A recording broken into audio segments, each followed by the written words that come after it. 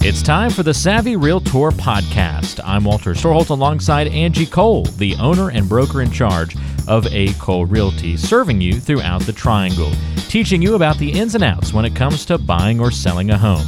You can find the team online by going to acolerealty.com. That's A-C-O-L-E realty.com, or by calling 919-578-3128. That's 919-578-3128.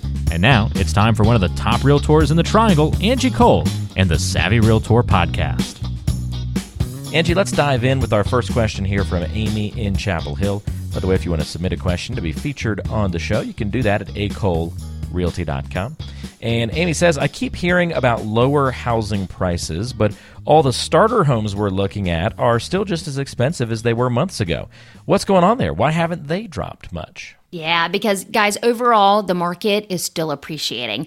The appreciation is not going to be as significant as what we saw in the last year or 2 years, but we are still in a market where it is appreciating. So you are seeing some price corrections, but typically that's a correlation between the seller overpricing their home in the beginning and trying to still thinking they're in the market of, 2022 spring market and just throwing a number out there and anyone would pay it.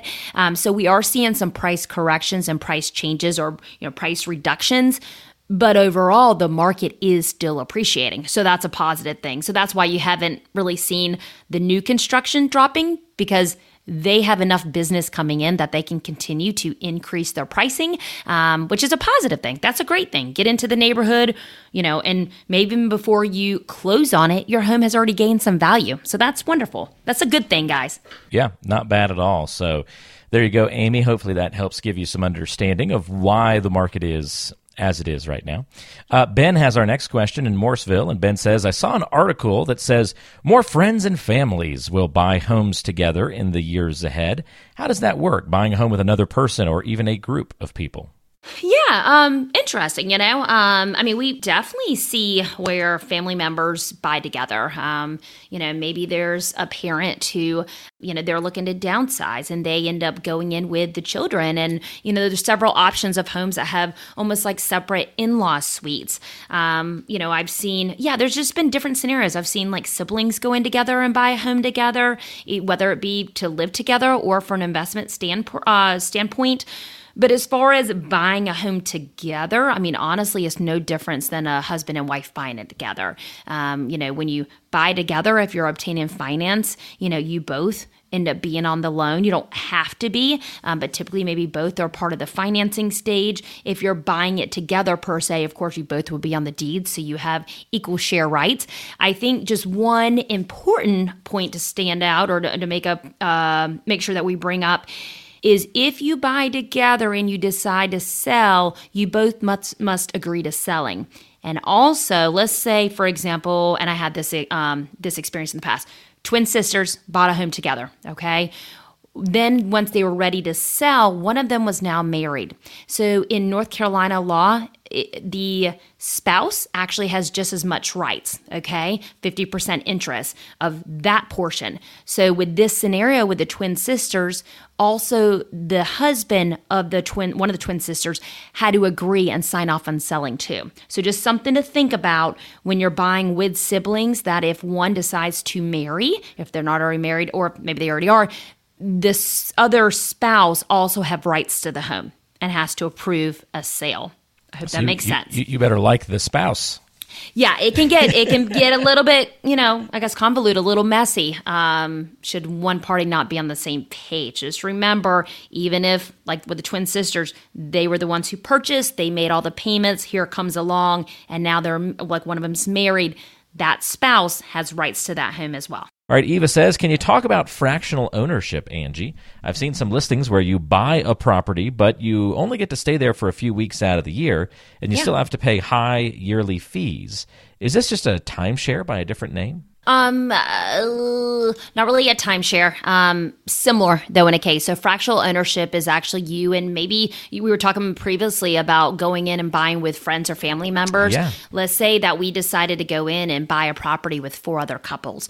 So we each have, or 3 other couples. So we each have 25% ownership. And then from there, each couple is given a certain amount of time where they can stay within the home. If it's then probably 25% of the year, they can stay at the home. Or you guys, I've seen a lot of people where they go in together, they block off maybe, hey, each of the couples gets 2 weeks of vacation, whatever 2 weeks they want to use. And then the other times they actually lease it out. So you could do like a short-term rental, like an Airbnb.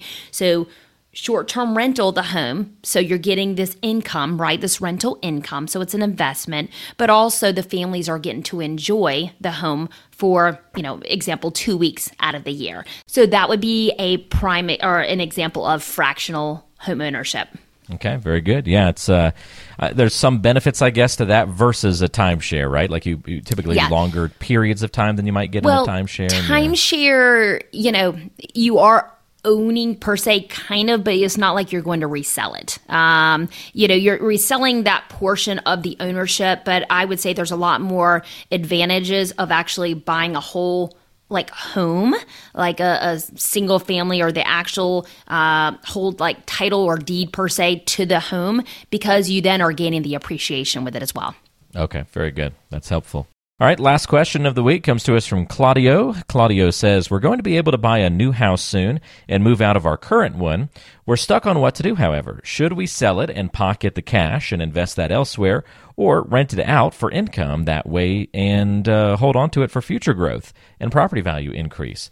What do you see as the most successful strategy for our area? I don't have a straightforward answer for you there, Claudio.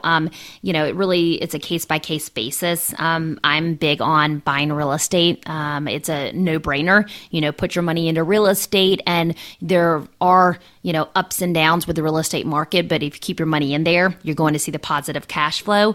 It's, I think, a great idea. If you don't need that money as far as cash on hand in the moment, I would invest it in real estate. Go ahead and buy another investment property. Make sure that you're buying one where you've ran the numbers. It's smart, so someone else is paying for your mortgage. Even if you're just breaking even, it's paying down the mortgage, and the goal is eventually to own it outright. And then you have all that liquid, assets there. So if you don't need cash on hand, I would suggest putting it into more real estate. There's not many other lines of, investments where you can get the return like you can on real estate. You've been listening to the Savvy Realtor Podcast. I'm Walter Storholt alongside Angie Cole. She's the owner and broker in charge of A. Cole Realty here in the Triangle. And if you have questions for Angie, we invite you to go online to acolerealty.com. Listen to past podcast episodes on the website, read the blog, and all the great information, including the option to find a home right there on the website. That's acolerealty.com. And you can also call Angie with your questions, 919-578-3128.